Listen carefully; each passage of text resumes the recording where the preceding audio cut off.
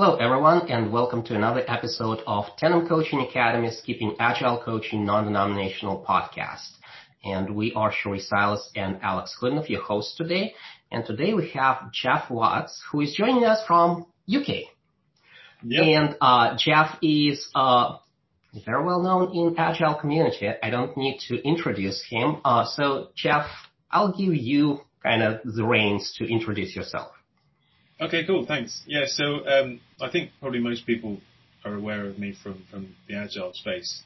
I've written a few books like Scrum Mastery and Product Mastery and things. But before I was even involved in the Agile space, I was a professional coach.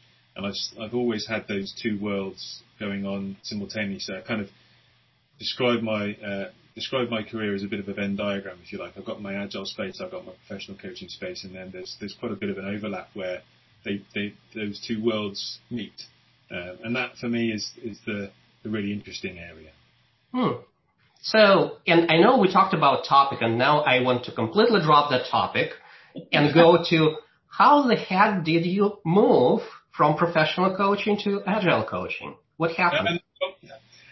So it's probably not as exciting or as interesting as you think it is, but it was just a case of being in the right place at the right time, I suppose, or the wrong place at the wrong time, depending on your perspective. But when I joined my first company after university, I was on a graduate scheme, and part of that graduate scheme, you were invited to see lots of different parts of the business, and also provided lots of different training courses. So I was invited to do things like interviewing skills and things. And one of the things that I could choose was coaching, and it was something that grabbed my attention. And it was something that the company I was at had a big sort of investment and belief in. So right from going through, I got professional coaching qualifications very early on, and I was part of this internal coaching program where anybody in the organisation could request a coach, and I could be coaching anybody from a director to a new graduate. And it was brilliant. I loved it, absolutely loved it. And I then followed that up with some what you might call night school, or what we call here open university qualification, so another degree. That was done in my own spare time in coaching. And so that just started and went, and it was a big part of how I was a manager and a leader, I believe.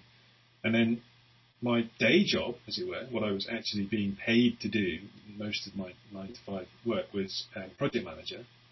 But I was a project manager for a technical team, and I didn't have any kind of technical skills. So I kind of had to trust my team.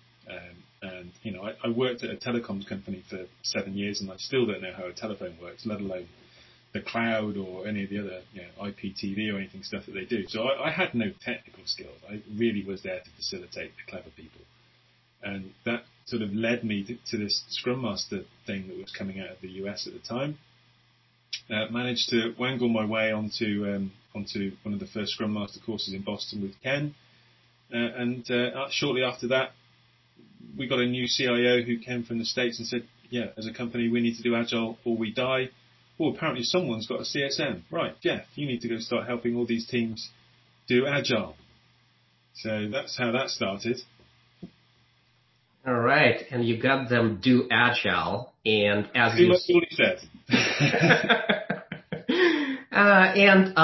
As you were starting that, how did your professional coaching and kind of training and experience help you to get a kind of foothold in the Agile world? So the Scrum Master side of things was where I started. Even though my title said project manager, I didn't really manage anything. So my coaching skills seemed like a natural fit to the way that I was playing that role, if you like, within the teams. And then when it came to helping others do Agile or roll out Agile or whatever the other terms they had, again, I was quite young at the time. I hadn't been in the company. This was a company that people generally joined at 16 and stayed there until they retired. So people had been there 20, 30, 40 years at times. So they weren't going to listen to me telling them they needed to do a different way of working. I had no authority, formal or informal. So the only way that I could really kind of get anybody interested in doing something different was by genuinely listening to their concerns, their pain points, and those kinds of skills just, I think, helped me connect to people from completely different parts of the organisation, completely different roles, without having the domain knowledge. So that, looking back, I think that's what helped. Sounds like you organically learned the best way to handle agile coaching. Well, I'm probably filtering out all of my terrible mistakes. So then as we look at this concept of player-led coaching, how does that tie in? Well, no, and that's probably a good point actually, because I glossed over, a good 15 years worth of growth there in a minute. So there were times when I was trying to get people working with a new way of working, trying to tackle the status quo, challenge really quite strongly held and deeply ingrained cultural habits and behaviours. And I was very keen and enthusiastic and, naive, you might say. And so there were times when I said, do you know what, this is a no-brainer. Why aren't you doing this? Just trust me on this. I've seen it. It works. Come along with me. And sort of trying to push people into the shoe state of just listen to me rather than get them to pull me into that state. And it took quite a few. It was a combination of trial and error, but also a bit of self-confidence and trusting the process. So I guess there was an element of, I can remember actually, I was doing a talk at one of the Scrum gatherings a few years ago. It was on mindful approach to product ownership, and someone in the audience asked me a question, said, how's your approach changed over the years? And just completely off the cuff, it wasn't scripted, I said, I care less. And they kind of misinterpreted it as a slightly frivolous comment. What I meant by that was I'm less attached to the outcome than I used to be. I really wanted people to get to this great place in terms of process and working and efficacy and just general, what I would call a more humane way of working. I could see that, and I wanted them to get there really, really quickly. I was a very impatient type A person. But I realised that the more patient I was, the quicker they got there. But it took a lot of time to realise that I needed to let go of pushing them and just let them go at their own pace, if you like. Mm-hmm. And that player-led coaching that you mentioned was it was something that just really, really reinforced it for me when I wasn't really looking at it, if that makes sense. Mm-hmm. I really wasn't expecting that from a sports perspective. Yeah. It's interesting how close agile coaching and professional coaching are, because there's this thread here around get your eye off of the goal. Like the goal of professional coaching isn't to get to the 3 steps you're going to take away. It's learning and growing in the process, so you'll be able to do that. And it sounds like you've discovered that same thing in that agile coaching space. If you let go of trying to push at the goal, you can actually get more learning, which will bring them closer to the goal. Yeah.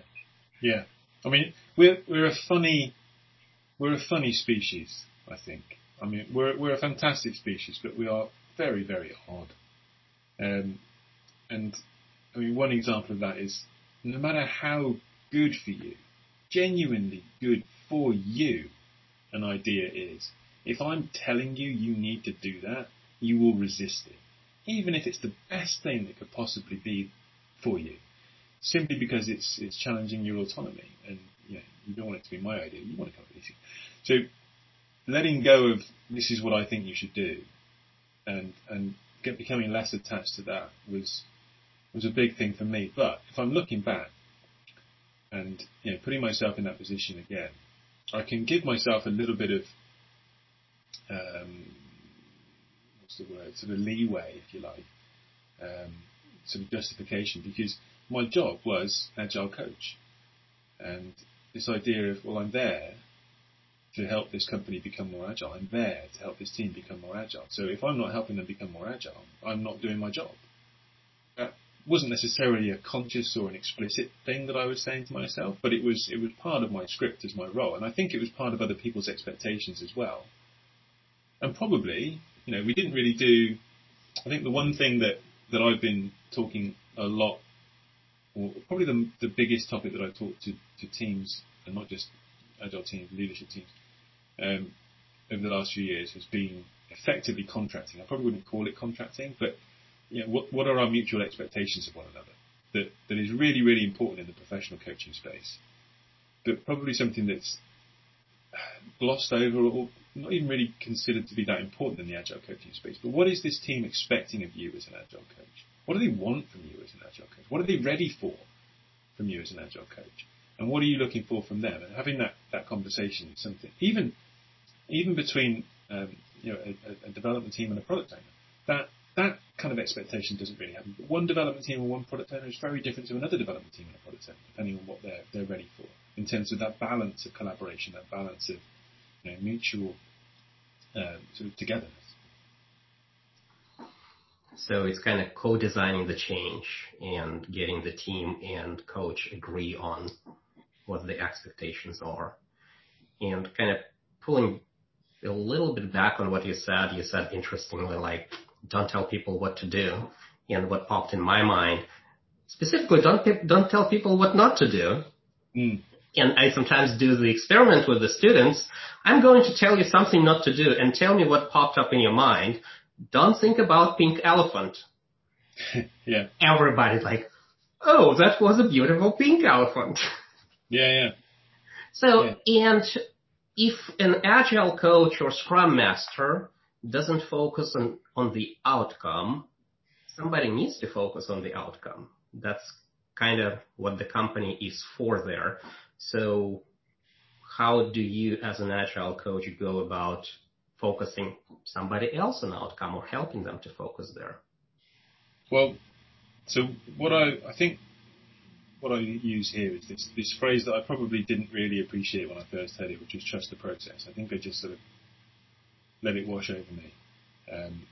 But I think the assumption here, or the working assumption here, the working model is that the coaching approach is the way to achieve autonomy and to achieve engagement and to achieve creativity and to enable an iterative incremental approach in a complex environment. I think that's the assumption, the hypothesis that if philosophically we can agree with and we can work through logically and rationally, then we can say, okay, so it's not about telling people what to do. I don't have the knowledge, I don't have the answers, and even if I did, we need autonomy, we need engagement. We can't have that time lag of going up and down the escalation chain.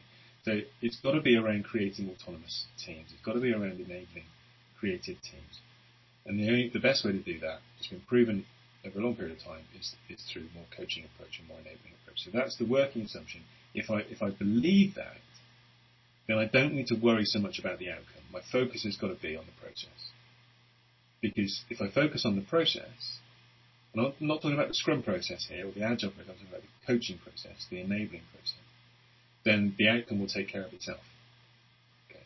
That's the assumption that I think it took me a long time to get my head around, given my impatient nature, my type A behaviours, and all these different perfectionist tendencies, and all these different my people pleasing, all these things that really inhibit me being my best.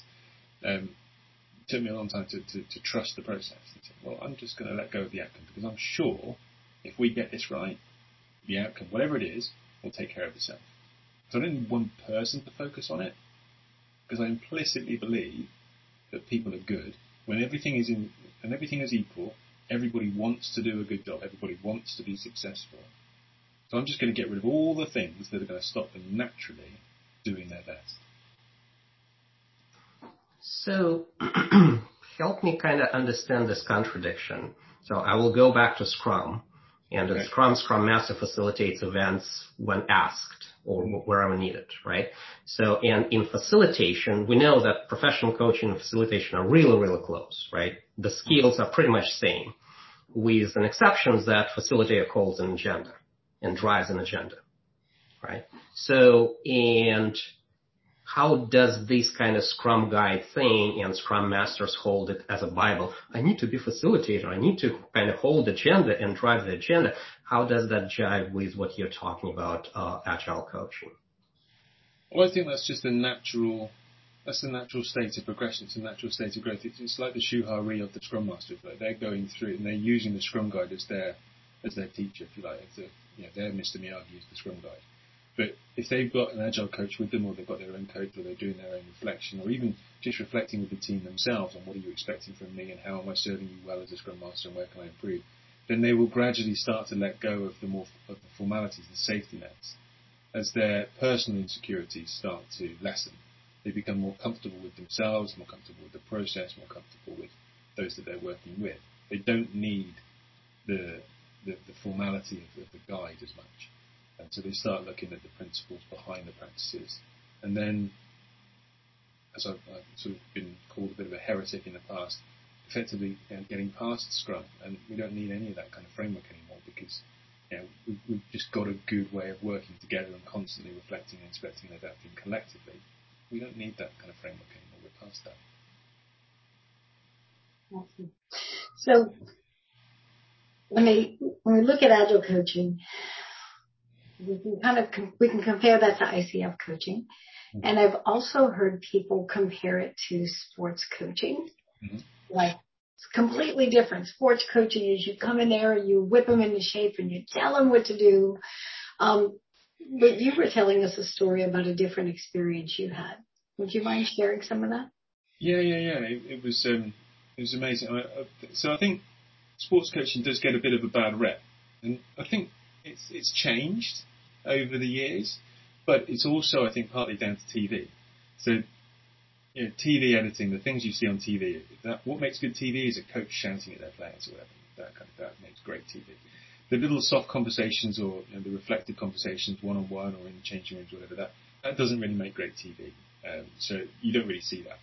So I still think there has always been a lot of that, but my personal experience, which I think is pretty common to other people my age in my culture, and I don't think it's that dissimilar to others as well, is that historically a sports coach has been seen as the expert. They've been seen as the owner of the technique, if you like. They know what good is, either because they've achieved well in that sport, or they've studied strongly and they've got a lot of data to back it up. And so I fell into cricket coaching, and I don't necessarily want to bore people with the intricacies of a very quaint, idiosyncratic English sport, but the principles of it, I think, span all sorts of sport, and very much match up to what I've read about Phil Jackson in basketball as well. But what I absolutely blown away, because when I was a kid, I was coached in this sport of cricket, and I was told how to position my body to play each particular shot or deliver a particular delivery. I was told what was right, and I was told what was wrong, and I was given feedback, and there was effectively a textbook way of doing it. And literally, you could be given a textbook for how to play your shot and how your body should be positioned. And it was done with good intention, right? It was drawn up with hundreds of years of data points, studying the most successful people. But it was a kind of self-fulfilling prophecy, if you like, that you would only get so far if you followed the textbook, which kind of worked for a while, but slowly but surely England, which was the country that invented the game, were slowly and surely getting worse and worse to a point where they were the laughingstock of international cricket. But they were having what I refer to as technical successes, projects that came in on time, but your customers didn't want them because you hadn't responded. All of the other countries in the world had basically thrown the textbook out the window and said, right, your objective is this. So however you want to achieve it, within the rules of the game, just go for it. Okay? And my job as a coach is to make sure that you're not going to do yourself an injury or, do yourself a disservice or break the rules of the game. So went on this course, and the first thing they asked us was, what's your number one objective of the training session? And I wasn't the only person. We all pretty much unanimously said the objective of training is to get better. And the people who are rolling out this coaching across the whole of England said, no, we don't want that to be your number one objective. We want your number one objective to be that the kids want to come back next week. And I said, so technically they could get worse and we'd still be successful as coaches. Which seemed weird to me. They said, yeah, because, okay, they might get worse, but next week if they come back, they can get better. But if they don't come back, they'll never get better. Which, alright, I could buy that logic. And the next sort of mind-blowing thing was, they didn't want us to decide what they should be being taught. They wanted the children themselves to decide what they should be being taught. And these are 10, 11-year-old kids. We were taught as coaches to ask the children, so what do you want to get better at this week? And then they would decide, ideally based on their reflection from the previous match, and they would do some self-analysis and say, okay, we want to get better at catching or hitting or something. And once we'd been told what they want to get better at, our job was then to craft a training session that they would enjoy so much they wanted to come back next week, priority one, and maybe get better, but not at the technique, at the objective. So we didn't want to coach talent out of people. That was the phrase they gave us. Don't coach talent out of people. Let talent express itself. Which I thought was mind-blowing from a sports perspective, where I had a completely different experience. So that definitely is not going to make the primetime TV. It was like, yeah, you let them choose what? So, and if we take that experience into corporate world, right, and an agile coach, a scrum master comes in and like, yeah, you will get worse before you get better, but keep coming back and keep doing this. So, a big impediment to that I see is the leadership, who is measured by milestones, by delivery goals, by deadlines and all that. So how do you coach leadership to understand that, who is focused on something else than what your goals there are? So the good news is that leaders, I know they don't feel like it sometimes, but leaders are also human. And this is what I tell myself, all right? Because it's good news, because they would have gone through exactly the same kind of human process, right? That human process of having to learn and going through that conscious incompetence. The one question that I think is really important for leadership to ask themselves is, what's my view of human nature? Because if I have a positive view of human nature, people are generally good. All things being equal, people generally want to do a good job. They like to please. They want to be successful. And given the choice of getting better or worse, most people would choose getting better.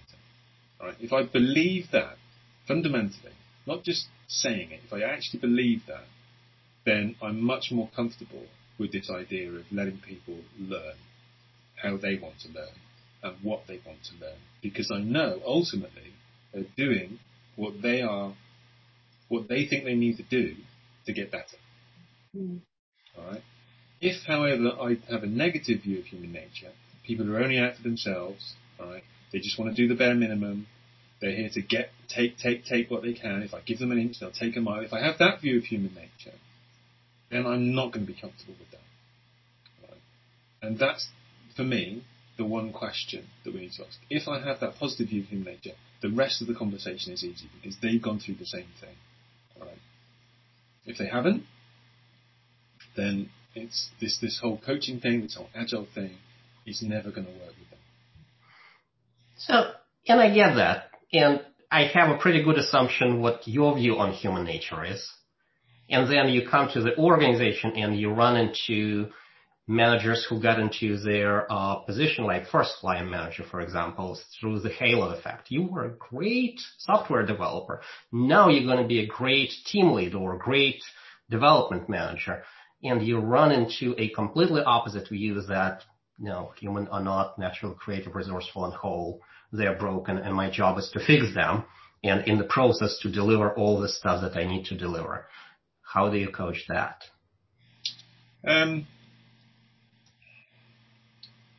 So we don't really call it the halo effect. We call it the Peter principle. People are eventually promoted outside their capability level. I think, again, for me, there's this view of, well, where would I rather be wrong? Would I rather, if I'm going to be wrong, would I rather have trusted someone and been proven to be wrong, or not trusted someone who could have been trusted? And the good thing about trust, the good thing about this hypothesis of human nature, is that it doesn't have to be binary. It doesn't have to be absolute, right? So I could trust you a small amount, and then I could see whether you're worthy of that trust. And then if you are, I could trust you some more. We can use the iterative incremental nature of an agile approach, not just to our product development, but also to our relationship development. And I think if you really think about it, we do that anyway, right? What's been slightly different for me recently is actually looking back at part of this, our script, our sort of personal life script around trust. And I was certainly taught this. I can't remember anybody actually verbalizing these words to me, but it's an impression that was formed. And I talked to a lot of people, and it's a similar kind of thing. People should earn your trust. That was a message that was part of my script from a young age, and I get that, right? Because you don't want to be taken advantage of. Right? I get that, but I had a course, a long time ago now, at a company, and we were talking about this idea of self-organizing teams and trust and agile and things. And one person in the room said, "You see, you're too naive, Jeff. All right, you're young, you're naive, you're a tree hugger. You missed the point. All right, people are lazy." And he said it with conviction. And he wasn't just saying it for an argument, he genuinely believed it. You could tell that he had experience to back this up. And he said, people are lazy. You can't go around giving lazy people freedom and autonomy. They want to be managed, Jeff. Alright? People don't want autonomy. They want to be told what to do. They need to be told what to do. And I was taken back. But thankfully I didn't need to respond. Because somebody else in the room did. Somebody else from the same company said, well, that's interesting because, my people are pretty good, so maybe you're hiring badly. And we had this sort of discussion amongst the group about, ultimately, whether people live up to or down to your expectations of them. If people know that you don't trust them, then what incentive do they have to go out there and prove themselves? Because they know you don't really trust them anyway. So they're just going to do the bare minimum, which then reinforces your view that they're not trustworthy, they're going to do the bare minimum. It's a sort of negative reinforcing cycle. Whereas this other person's colleagues, I kind of just assumed they were going to do a good job. They seemed pretty good in the interview. Gave them a chance. They seemed to do pretty good. So I just let them go, and it just got better. And that was a sort of positive reinforcing cycle. But it does take a certain element of vulnerability and courage to take that first step. So going all the way back to what I was saying about, well, do people need to earn your trust? Well, yeah, they kind of do, all right?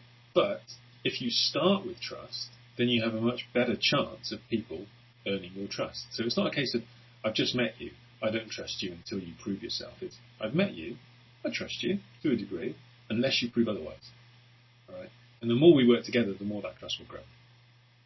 And that tends to lead to a more positive and rapid growth of trust. And so, as Agile coaches, people assume we have an agenda, which I guess in some ways we do, right? We've got this agenda to help you change your company to more agile ways of being. Oh, come on. I thought our agenda was to transform. Oh, I hate that word. Let's stop. So, what I hear, the question I hear coaches ask me all the time is about, well, how do you deal with resistance? We're there, we're trying to do our thing, and we butt up against this resistance. How do you deal with it? So, what about you? Well, I think resistance is a funny thing. So I sort of already mentioned that if I feel my autonomy is being threatened, then I will resist, because autonomy is one of our fundamental drivers as a human being. But the other funny thing that I found about resistance is that actually we kind of get what we look for, we see what we look for, and we're kind of expecting resistance. And so any behaviour that could potentially resemble resistance, we tend to label as resistance, when actually it's kind of a natural response. Whether that's they're feeling threatened, their status is feeling threatened, they don't understand where the value's coming from, They don't understand the purpose of it. They're worried about whether this is real, how they can contribute, stepping in so they can. There's a number of different fears associated with any kind of change of working. And the longer you've been doing something, the more attached we are to that, and the less comfortable we are with change. So I generally look at something and really try and, when I find myself labeling something as resistance, I consciously try and reframe it as, well, if I'm seeing that as resistance, but why might it not be? And I think that's quite helpful, because I can remember one person who really sort of flicked this switch for me, and it was back in my first job, and I would have labelled him at the time as the most resistant, disruptive, negative, cynical person about Agile that I'd ever come across. Now, this was relatively early on in my career, so I didn't have a massive sample size, but still, okay. Every time he said something, he'd be, yeah, but. That's not how it works around here, Jeff. You don't get this isn't going to work here because, right? He had all the comebacks, all the questions. And it was just one of those where I thought, oh no, he's going to be there again in this meeting. Oh, I don't want to go. I don't want to be there. Right? And I was preparing my arguments for his counter arguments before I went. It was that kind of level. But at some point, we just had a chat outside, in the good old days when you could actually have a coffee together or something like that. You could have a pub or something. And we had a bit of a chat. And he said to me, Jeff, you must hate me. I said, I don't hate you. Right? There are very few people in the world that I would ever consider using the word hate against. I don't hate you. You're difficult, all right? I'll grant you that. But I don't hate you. But why do you think I hate you? Because, I know what I'm like, right? I know I question a lot. I know but I really need to understand something before I buy into it. And you and a couple of other people have just constantly answered my questions and given me assurances here, but also been honest where there aren't assurances and told me how I need to get used to that and sort of grow up a little bit. And do you know what? I'm with you. I'm on board now. I needed to go through that process of really pulling that idea apart, and you helped me do it, and I'm with you. And he then turned into one of the biggest evangelists I've ever seen. And for me, that just reminds me that what looked like resistance was just him rationalising, was just him working through all his concerns, all his fears, and he was a really great person to have on your team, because you would find out all the risks. You would have the black hat of doom, but you play that role for the service of the team. That's a bit of a waffly answer, but I think just reminding yourself that what looks like resistance usually isn't. I don't think it was any waffling. And what it brought up for me, like when you talked about resistance and autonomy, instantaneously the SCARF model popped up in my head. And what you're thinking about, like how you either build people up or tear them down on those kind of dimensions: certainty, status certainty, autonomy, relatedness, and fairness, right? So, yeah. And so I'm wondering, so if you do that, and if you kind of survive with the organization and middle management doesn't kick you out because you're not focusing on the goals and outcomes, how do you know it's working? How do you measure the progress and maybe progress in the right direction?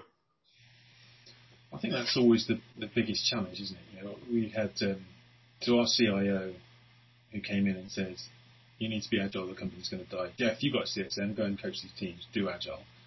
He, for all the good that he did a lot of good. There were a lot of things that, in hindsight, he probably wished he hadn't.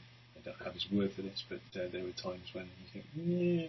And one of the things he did was he set a target for being 100% agile. And committed that to the stock market. And because he'd made that commitment, of course he had to meet that target. So there was a time when he declared we had achieved that target to the stock market. Yet I knew half the company hadn't even heard of Agile. So metrics can be really, really damaging.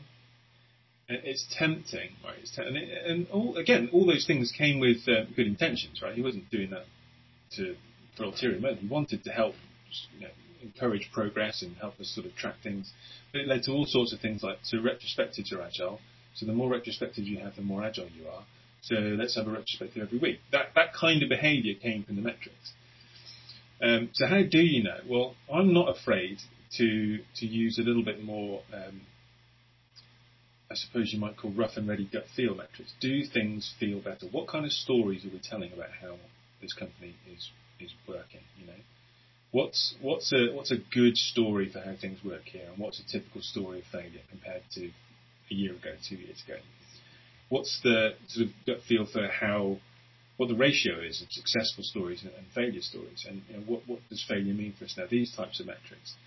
But I'm not averse to using some kind of visualization tools. Something that I spent a lot of time with Dave Snowden and Andrea Tomasini creating was a visualization of the organizational culture. So using SenseMaker to actually capture data points around real stories of our organizational culture that we can use to graphically represent how much our culture has changed over time in real time. I think that's a really good indicator. But I would also be just asking people to say, how do we think we are? I've seen teams use all sorts of metrics, and all of them have potential to be really, really valuable, but all of them have the potential to be really, really terrible. So as long as you're holding them loosely, I think even looking at agile principles for a while, or agile values, or even Scrum values, or anything can be useful as long as it's not held too tightly. Because as soon as a metric becomes a target, then it's useless, right? Yeah. So I want to go back just a little bit. You were talking about, when you were talking about resistance and seeing people, like, what do you believe about what they're saying?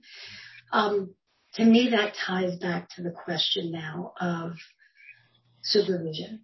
And I know that in professional coaching, supervision, super, super helpful. In fact, you were the one who introduced me to it vicariously through one of your books. And I think I have some thoughts around agile coaches and their need for supervision. I'd like to hear what some of your thoughts are on that.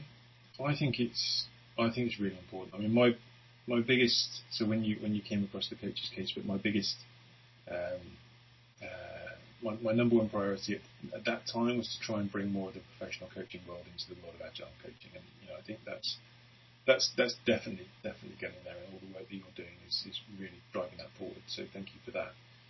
In terms of supervision, I think coaching's still got a long way to go with regards to supervision, to be perfectly honest with you. So I'm a member of the ICF, and part of my accreditation requires me to do some mentor coaching, but it doesn't require me to do supervision. I choose to, because I think it's valuable, but I would say the vast majority of people who have the word coach in their job title, I would say, aren't even part of a professional coaching body. And if the professional coaching bodies don't mandate supervision, then the people who aren't part of the professional bodies are highly unlikely to be doing that anyway. So it's still got a long way to go, even in the coaching world, I would say, but at least it's moving in the right direction. So the agile coaching world, it's going to be a couple of steps behind. It's always going to be a couple of steps behind, because it's looking for the good practice and best practice from the professional coaching world. That kind of makes sense. So is it important? Yes. Do I see a lot of it? No. Do I see a lot of potential for it? Yes. So I see a lot of informal supervision. So I see a lot of sort of Scrum Master communities of practice, for example, which can be pseudo supervision for Scrum Masters within an organisation. Agile coaching communities of practice, which offer the opportunity for that. Coaching circles. These kinds of sort of informal coaching supervision opportunities. And one of the things that I've been working on recently is a form of that, which is just a small private community. Because there's so many people out there that have experience and can share experience, but it's quite scary, might not be the right word, but it's probably not a safe environment. You talk about forums and Twitter and social media. It's not safe to be vulnerable. It's not safe to offer advice. And generally, it's an opportunity for people to flout their ego and try and score points. So it's not a great place for supervision, even though it has the potential to be a great place. It's just never going to be that safe place. So, my experiment at the start of this year was to create a small community of people from around the world who just want to support each other, get better, share experiences in a closed environment, to offer that sort of formal and informal supervision. And I think that you're probably going to see a lot more of that going forward inside organisations, but also across organisations, because it's so easy to just get a very blinkered view of how agile coaching works in our organisation. And if you get those different experiences in different places, you can learn from other people. I always say, if you get the chance, learn from other people's mistakes before you learn from your own. I mean, absolutely learn from your own. But if you can learn from other people's mistakes, it saves you a little bit of pain. So it's kind of interesting. One of the Scrum values is openness, and then we create these closed groups to create safety. Mm-hmm. Yeah. So it's that, again, these values aren't really absolute, right? They're contextual. So within the group, there's openness, but you need a certain level of closeness to have enough safety to be open. And that's a balance that all teams have to strike, all organisations need to strike. And eventually, as you grow the trust, as you grow the safety, as you grow the working agreements, the expectations of one another, the customs, then you can expand that, and that grows from one team into across the organisation and so on. And so, Jeff, I hear you had a good beginning of 2021. Probably already much better than 2020, and the second version of Scrum Mastery is out, and LinkedIn is abuzz. So what else is on your desk for the rest of the year? It has been a good start to 2021. It's been a difficult start to 2021 because I've been, in one way, as you say, taking your own medicine, but in another sense, not. So, when faced with uncertainty and complexity, you need to run multiple parallel experiments to see what works. So for the first 4 or 5 months of this year, I've been running lots and lots of different experiments. So from, like you said, creating a second edition of Scrum Mastery, to creating this community, to creating some on-demand e-learning courses, things like that. All sorts of different things that I've been doing, and channeling my energies in lots of different ways to see what people want, what people need, also what brings me joy. Because things have changed, there's no denying that, and it's a case of responding to that to a degree, not staying in denial and trying to hold on or wait for the old world to come back. It's trying to work out where we are in the new world and shape the new world. So, I've been doing all sorts of different things, and that running multiple parallel experiments is an example of me living practicing what I preach, if you like. But spreading myself quite thin is where I haven't been. So this idea of keeping a sustainable pace has been a bit of a challenge for me. It's been a bit of an energy draining, and not having had a holiday for 2 years is starting to take its toll. So success comes at high price. Well, it's something that you can. Sustainable pace is an interesting one as well, right? Because you can be what's sustainable, right? So what's sustainable during a day might be different to what's sustainable during a week, what's sustainable over a month and a year. And it's just about making sure that I get enthusiastic, I get an idea and I start running with it, and it's fine because I've got the passion and the energy, and it's not like I'm getting burnt out or anything.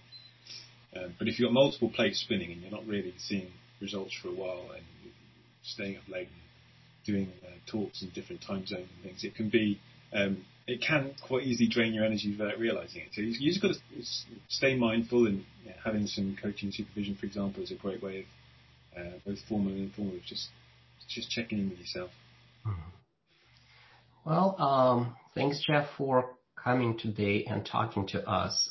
It's really fascinating to eventually meet somebody who actually moved in a different direction. Usually we see Agilists now going into professional coaching, and I was like, you really moved from professional coaching to agile coaching, and that's fascinating. So thanks for sharing your experience and your thoughts with us today.